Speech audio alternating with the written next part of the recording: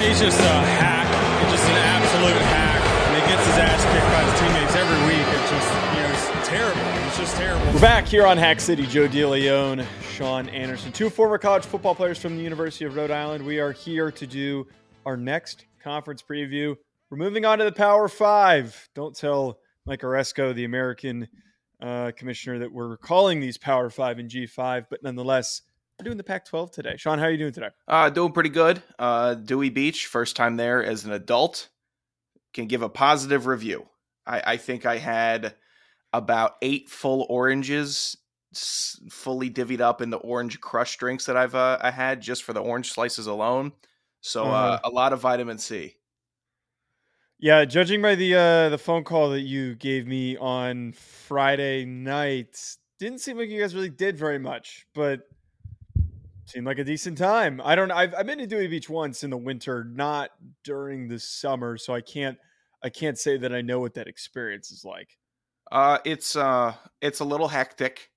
There are hour-long lines to get into the bars, but we find that sounds terrible. We find our way to maneuver around that, basically by getting there before the lines start and staying there after the lines dissipate. That sounds absolutely terrible. I guess it kind of comes with the Memorial Day weekend. It's just I don't get how many people and just how many people flock to this little beach town. I mean, it's a flock of people just trying to get there and white trash it up like I am, getting all burned, just doing all the bad bits. I'm just saying, go ahead, go try to get a brunch there. Try to get a brunch and tell me you're not sitting there looking around like, oh my God, how are there this many people in such a tiny Delaware beach town? Were you actually staying near the beach, or were you guys like not in close proximity to it? Buddy's place, very close proximity. Oh, so you didn't have to like rent a place. You were staying at somebody's crib. If we had to rent a place, Sean would not have been in Dewey this weekend. It was going to be, hey, May has had some expenses. So if we're going to, it was nice to not have the lodging prices, but there was a trade-off for the lodging by the person's drinks. So that worked out well. I think it's a terrible trade-off. No, it's a fine trade-off. No. You offer up to your friends to stay. You should. How many drinks do you have to buy them? I don't think he bought a drink all weekend. Oh, that's selfish. Split between the three of us. No, come on. You don't understand the Dewey price. It would have been like $400 a person for like sharing a bed or in a terrible Airbnb. Yeah, but if somebody but let me ask you this: did he say, "Hey, my parents have a place. Let's go"? Did he invite you guys there? We have been planning it, and then the original Airbnb plans fell through, and then he's like, "Hey, my folks got this house up here. Come on up." So he was going to make you. It wasn't a make. It was an offer. Which friend is this? I'm slowly losing. I think I know which friend it is, but I am slowly being more out on this person based on the information. No, you got to be in because very cool, very nice. But it was an offer. It's the trade-off. Like, hey, you know what? I'll get you a drink for the weekend. I'm a generous person. Offer a couple of drinks. Offer to buy the case of beer for the house, the 30 rack for the house. Everyone buys some beers. I'm not paying for your drinks when we go out. That's so selfish. That's so unbelievable. If you guys were planning this trip, you should have offered it in the first place. It's just how it works. It's like if you went and came out to visit me and I was like demanding that you paid for my drinks. That would have been ridiculous. I paid for all of your drinks. No, you didn't. Did I not? We went drink for drink, like a normal group of friends going out or two friends going out, drink for drink. Look, I wasn't too upset about it because it was a last minute. Hey, I guess we're really doing this. I think you got hosed. I don't think I got hosed. I had a good time. Why do I have to get hosed? You got hosed. Today, Sean, let's get into talking about the Pac-12. So we're gonna do things a little bit differently today. We're gonna talk about 4 of the top teams from last year. And then we're also going to pick the win totals over under based on the number that was provided by our good friends Bet Online.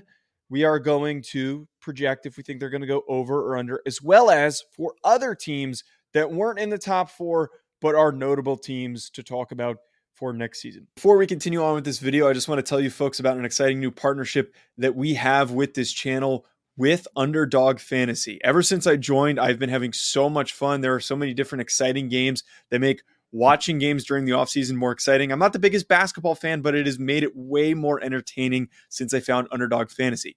And my favorite game to play so far, which I think you should try out, is Pick'em.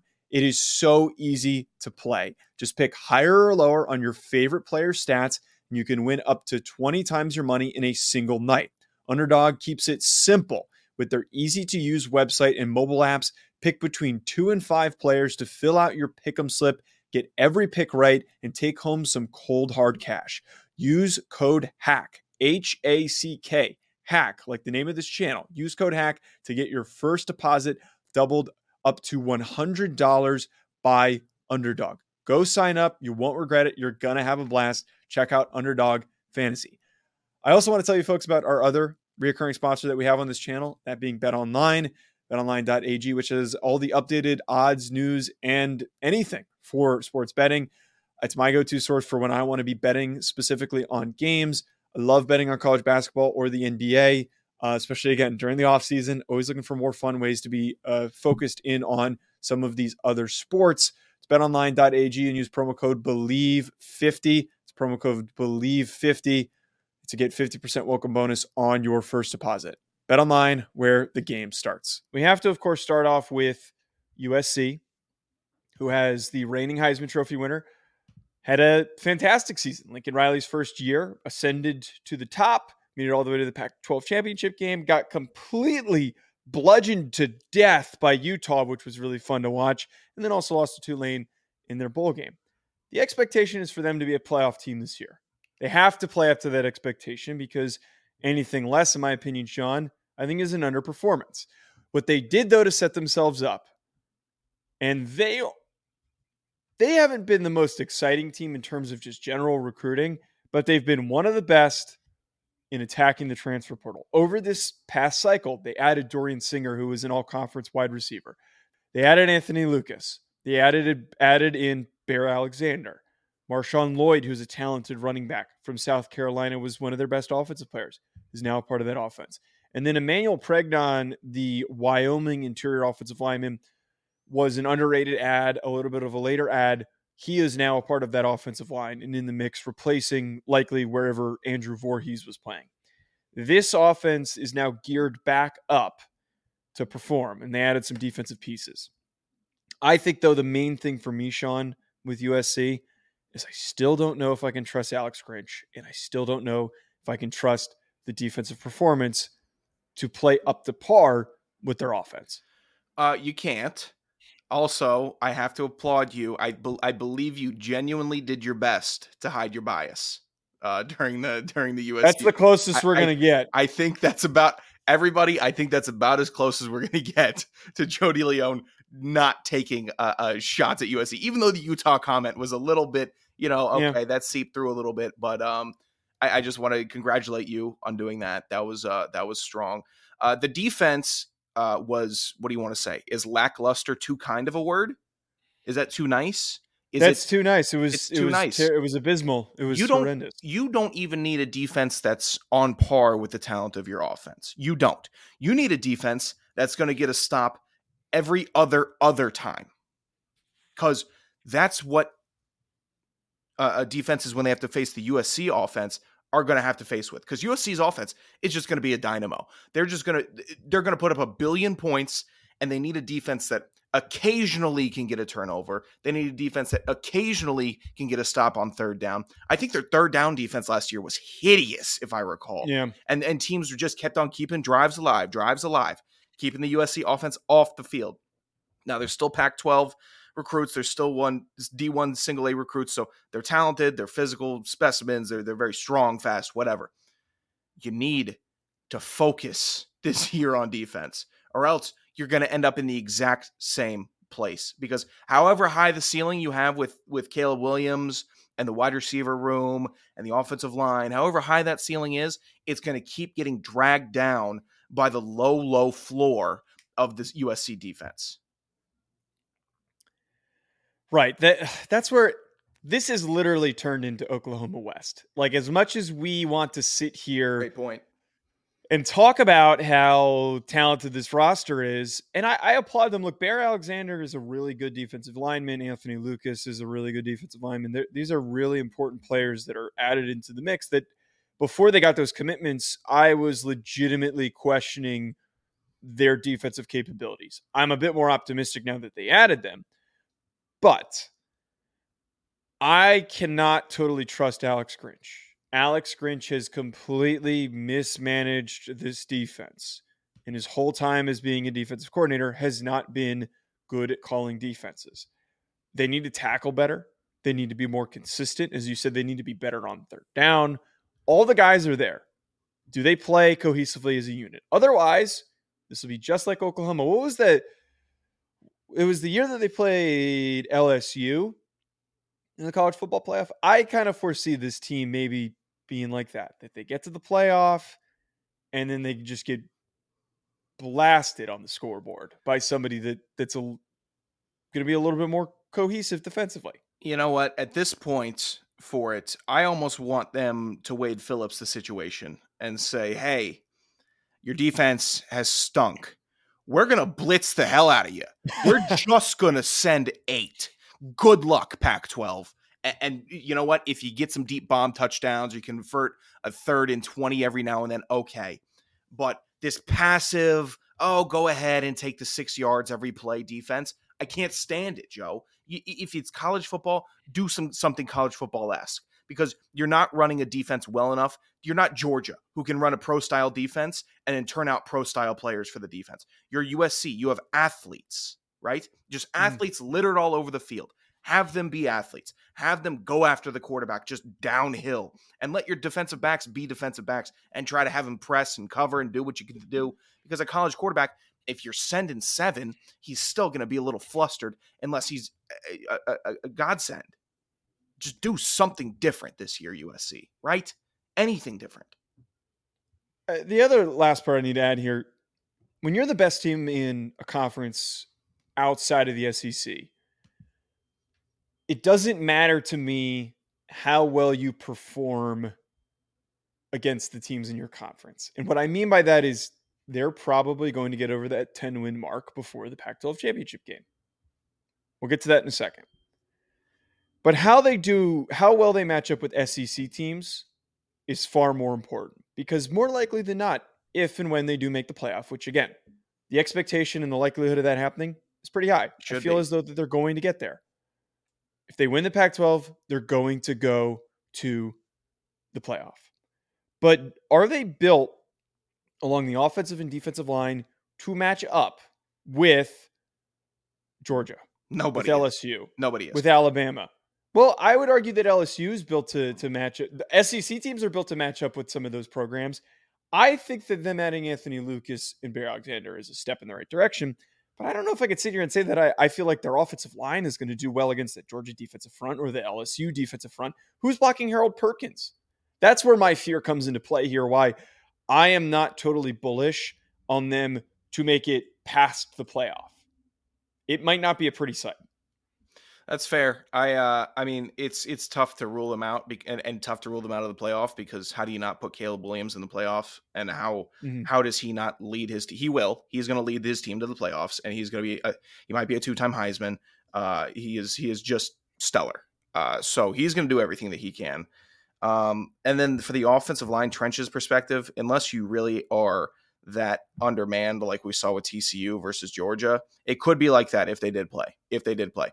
But at the same time, if you have those situations, then you need to have an offensive line coach and an offensive coordinator that are together saying, we're going to scheme against Harold Perkins. We're going to have a chip. And if that means that we have one last guy going out for a pass, so what? We're going to chip the guys. We're going to chip the problems. And adding size on the interior, so important. I think the Bear Alexander, he wasn't a starter at Georgia, but adding some big SEC size. Well, he was a freshman. He would have been a high-end starter this upcoming year. Right. But adding some size like that in the middle, always good, always needed because they're not pros yet. And how many people, maybe one is going to be a pro on each offensive line?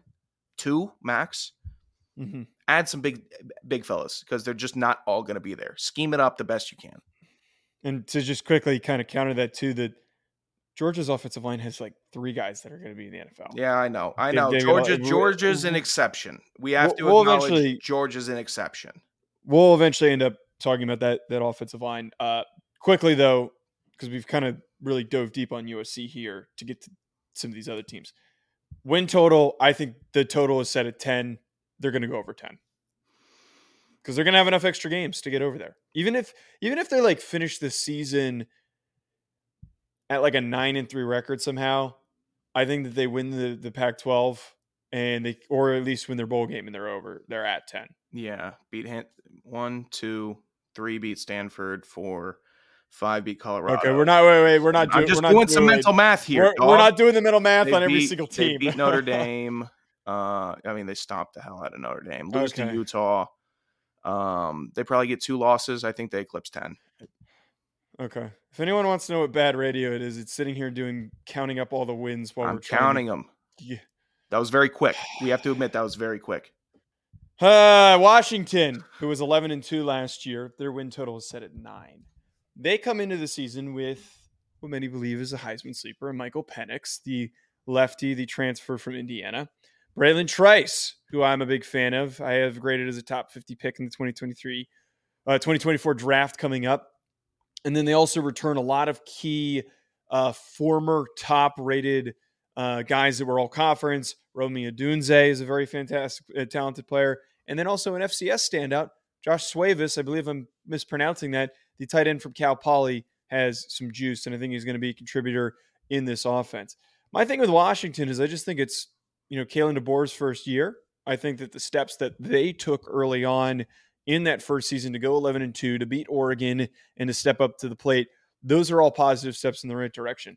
I don't know how they don't run the table. Their non-conference schedule is very light. They don't have to face really any difficult opponents. They play Michigan State. They're going to kick the crap out of Michigan State. Yeah.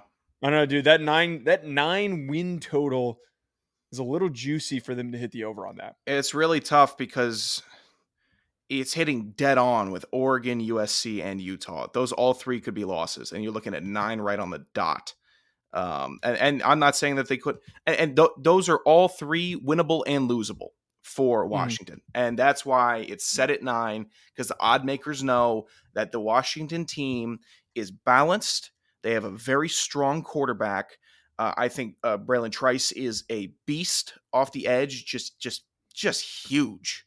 He just looks huge on the field. And I know, it's not like he's Cameron Wembley, but he just looks like he's got a presence off the edge, which is important. And they're a team that's going to beat the teams they should beat. And then in the matchups, that's where you figure out if you're going to eclipse 9 or not. Because they could go 0-3 against Oregon, Utah, and USC. They could.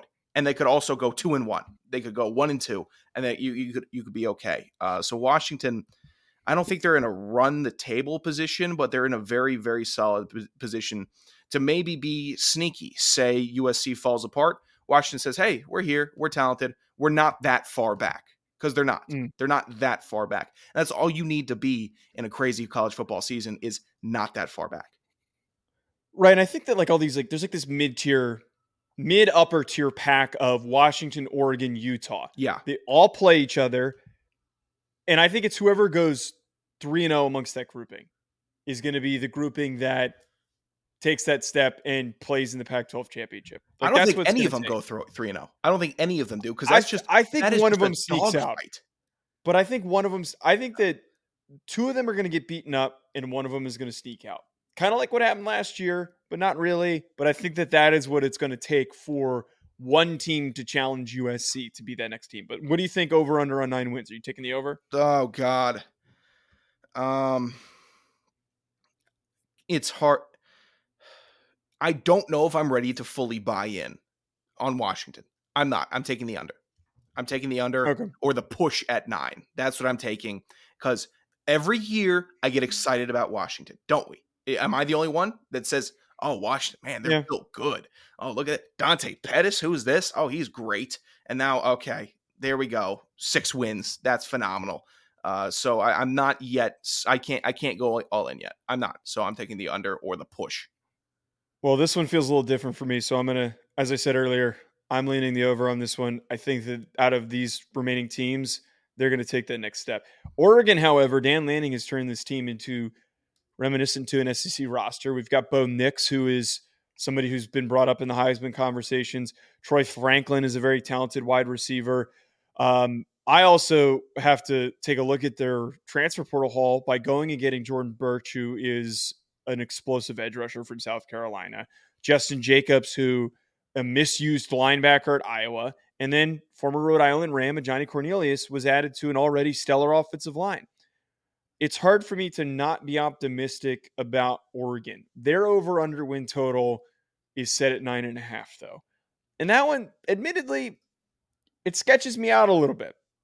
It does help them that their non-conference schedule consists of Portland State, Texas Tech, and Hawaii. Nothing really scary there. I think that as we're talking about here, having to play Utah, having to play Washington, also having to play Oregon State again, I'm gonna give them. Damn, this is. I'm gonna say over, slightly over. I think that they get to 10 with a bowl win. That's what it's gonna take. I'm giving them the over, and I'm pretty confident in it. Actually, I was so impressed last year by the elevation and growth of Bo Nix, and you know what? It's just because he looks like Justin Herbert in the uniform, and I'll admit that. But that's not a bad thing to look like in the uniform. So if I'm seeing that and I can trick my stupid caveman brain into thinking, oh, Justin Herbert, the Chargers, look at him throwing deep passes. Dude, he just looks like a guy out. He just looks like the guy. And I'm like, oh, okay. He just was not that at Auburn. He wasn't. It looks like two different players. And I know you're not playing the SEC every week. And I know you're going to go play Arizona State. But boy, was I impressed last year at how he did in the Pac-12. I think Troy Franklin's a stud. I'm taking that over. I bet they get 10, maybe even before the bowl game. Right. That's kind of like where I see it, is that if they struggle a little bit, at least that bowl game is going to help them get over that 10 number. Because again, this Dan Lanning's turning this into an SEC roster. Now, we can't always count out Utah, though, which is the last important team here. Team that won the Pac-12 championship this past season, did not show up in the Rose Bowl, which was a little bit disappointing. Cam Rising comes back. Jaquindon Jackson, who is a former Texas quarterback, not transferred.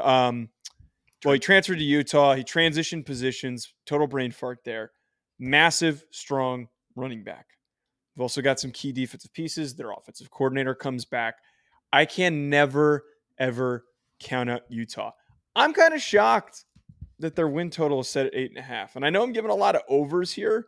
There's a lot of generous win total numbers that have been thrown out here by BetOnline. I think you might be able to make some money, because the fact that they're playing Georgia on a Thursday as their first game, or not Georgia, Florida as their first game. Florida does not look good this year. There's no reason why they can't beat Florida. Yeah. I'm taking the over 8.5. Are you kidding me? That's easy money. Yeah, I hate Utah. I hate stupid Kyle Whittingham and how good of a coach he is, because he just ruins every bet that I have if I'm betting late night Pac-12. Just sitting here like, oh, this is going to be good. This is going to be fun. And then, and as soon as they start getting rolling, as soon as I get bought in, they put a stinker out there, and I'm getting hyped up about a BYU Utah game, and the crowd's going crazy. I'm like, all right, cool, let's go. Yeah, this is one of the best stadiums in college football, how electric it is. And they get the doors blown off. They're just so hit or miss for me. But they play up to their competition at times, and so sporadically that it makes me, it's tough for me to say I'm all in. But 8.5, that's fine. They'll sneak a couple. And that's going to get them over. That's going to get them to 9. Is them just being sneaky little sneaks and taking games that they don't need to take. Now I want to go rapid fire here. We've got 4 other teams that I want to get to for win totals. UCLA first. 8.5 wins. Sean, I think the 8.5 is very bullish for UCLA. Yeah. Them not having Dorian Thompson-Robinson and having to replace Zach Charbonnet, I don't think they get to 8.5. 8.5 is a very aggressive number, especially with all these top dog teams that they all have to play. No, absolutely not. No 8.5 for me. Give me the under. Yeah, they get 8 at most, under on the UCLA. I also think that Oregon State's very bullish. I think we're kind of hoping that DJ Uiagalelei takes that next step. And I know that they've got some good players. I really love Talise Fuaga, who's their right tackle. Really, really aggressive player. But 8.5 wins? No, I'm not taking the 8.5. They're going to win 8 games. They're give me the under. Yeah, all these teams can't get 9 wins. And if you're telling me who are the teams that are going to get 9 wins, it's the first 4 that we talked about. Oregon State, same boat as UCLA. I think DJU gets better. You know what? And I go ahead, get the fresh start. Do the Bo Nix. Go do it. Be better. 8 at most. So I'm taking the under. Washington State, 6.5. I like this one. I think the over is realistic for them. Cam Ward, man, I think that he's going to take that next step. He looked really good in spots last year. 6.5 is low for Wazoo. They're going to steal a game that they're not supposed to. I think 7 wins is easily attainable for them. I'm taking the under for Washington State. I am. Boo. Yeah, boo me. Go ahead. Boo me. Martyr me. They don't have enough. Sorry. And then Colorado, lastly, 3.5 wins. This one's a little tricky. I think I'm gonna buy into the. I'm gonna drink the Kool-Aid. 3.5 is attainable. For them to assume that they only win 3 games is just.